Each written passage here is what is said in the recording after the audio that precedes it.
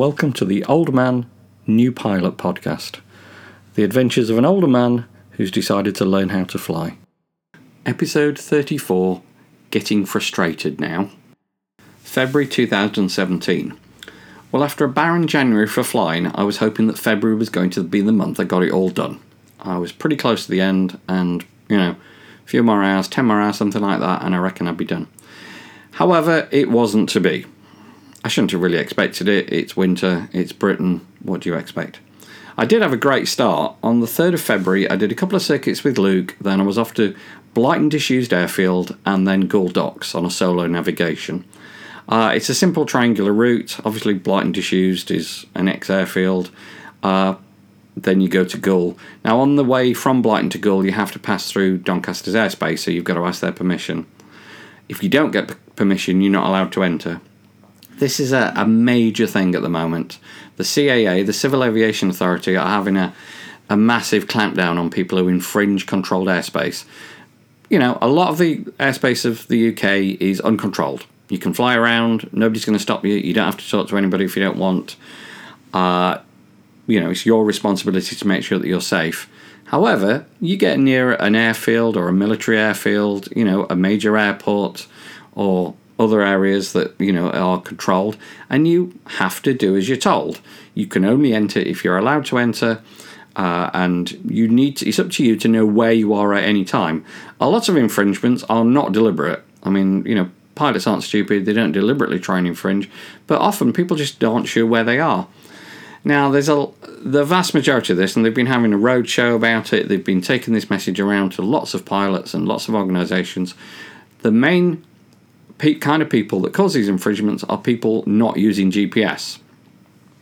Okay, there's a certain element in flying, pilots who think, well, I didn't need a GPS when I learnt to fly in 1955, and I've been using charts ever since. In fact, I'm still using the same chart, and that shows how much of a better pilot I am than you are.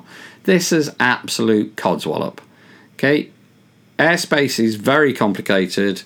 It's full of little ways to trip you up, and if you decide, because you're too lazy to look or you're too arrogant to check, and you fly through the Class Air airspace of London, let's say, and you stop all the planes going into Heathrow, you can expect to get the book thrown at you. Okay, you possibly cause tens, if not hundreds of thousands of pounds worth of delay. Now, because you're an idiot, effectively. Like I say, the vast majority of these are caused by people not using GPS or having GPS and not really understanding it. Now, the aircraft I fly in has got a Garmin 430, which is a GPS. I don't use it when I'm training because, you have to learn to do it from the charts. But it is up there on the screen, and I could see that if I was about to fly into controlled airspace, it does have the boundaries of controlled airspace on it. So it's a very useful thing to have. Obviously, once you've passed, you've got things like Sky Demon, Runway HD, Garmin Pilot, 4Flight, depending on where you're flying.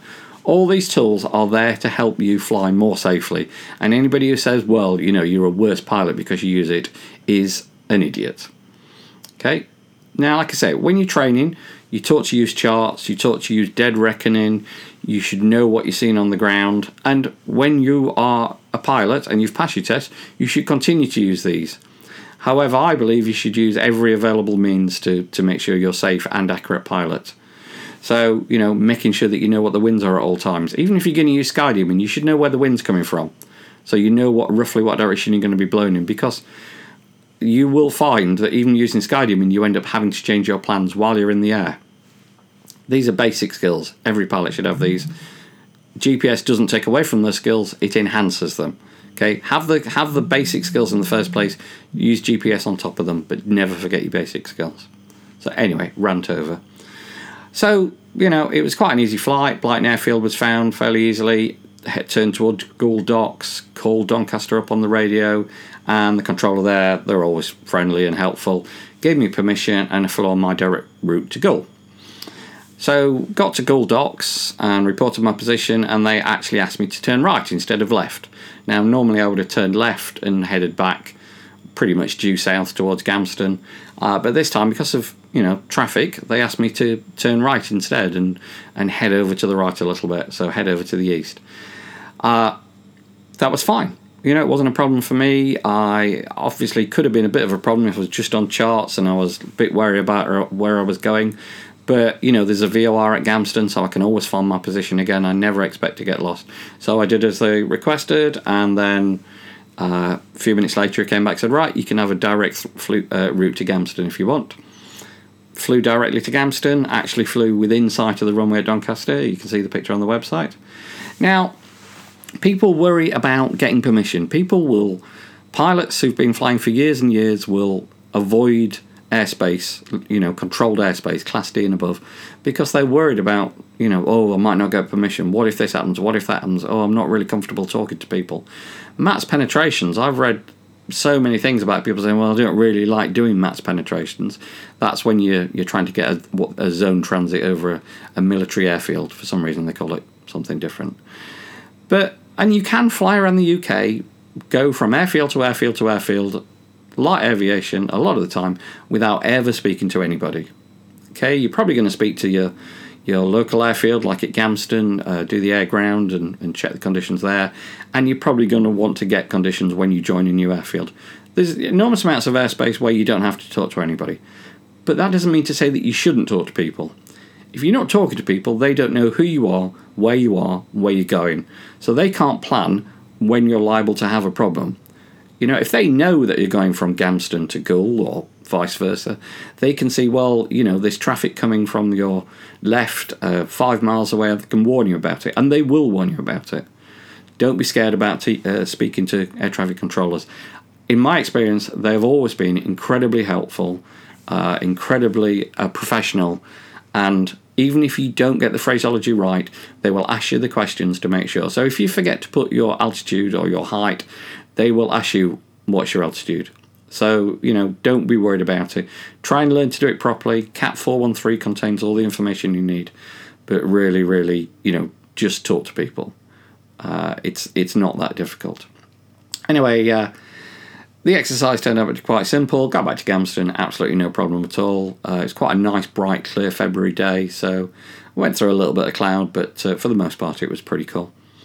I did do a Cloud Ahoy debrief, which you can see linked to from the website. For some reason, it cut out at Goole, so I didn't stop at Goole. I did actually keep going back to Gamston. And I actually did a YouTube of this one as well, so you can see the link there. Now, that was all the flying I managed in February. It was like 1.3 hours, of which just one was solo nav. I got lessons cancelled on the 6th, the 12th, the 14th, and the 23rd due to weather.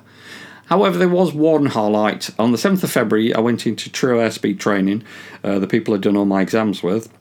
I did my radio telephony test. Now, to fly as pilot in command, you need a radio telephony licence. And so I spent half a day with Graham, giving me training, and then the head of true airspeed training, Tim Darby, I think he's one of the bosses there, who's actually an airline pilot for Norwegian Airlines, took my test. Now, taking the test, you have a simulator, a PC with a simulator on it, and shows you a route, shows you a map, and you can see the plane flying over it, and you can, change direction and things like that. But you also have a headset on. So Tim sits in another room and acts as the air traffic controller. Now, the training, I found, without doing that, the training was actually quite tough. I felt fairly confident about radio telephony. I'd been flying solo for a while, and I'm always quite confident on the radio and sort of have a quite a good experience now, so I feel quite confident. But the training was actually got me worried that I might fail. However, once you get the headset on and you are acting as if you are flying, I actually found that much easier. The phraseology came to mind much more simply than it would have done otherwise. You have to do MATS penetrations, there's a mayday call, zone transits, etc. But all went really smoothly, and pleased to say that I passed. So all I had left was some flying. Everything else was done. I had my medical, I'd passed my exams, I'd done my RT test. All I had to do now was some flying.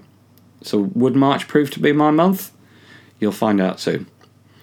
Okay, hope you've enjoyed that. Don't forget to visit the website at oldmannewpilot.com and subscribe on iTunes if you like it, and give us 5 stars so other people can find it more easily. Speak to you soon. Bye.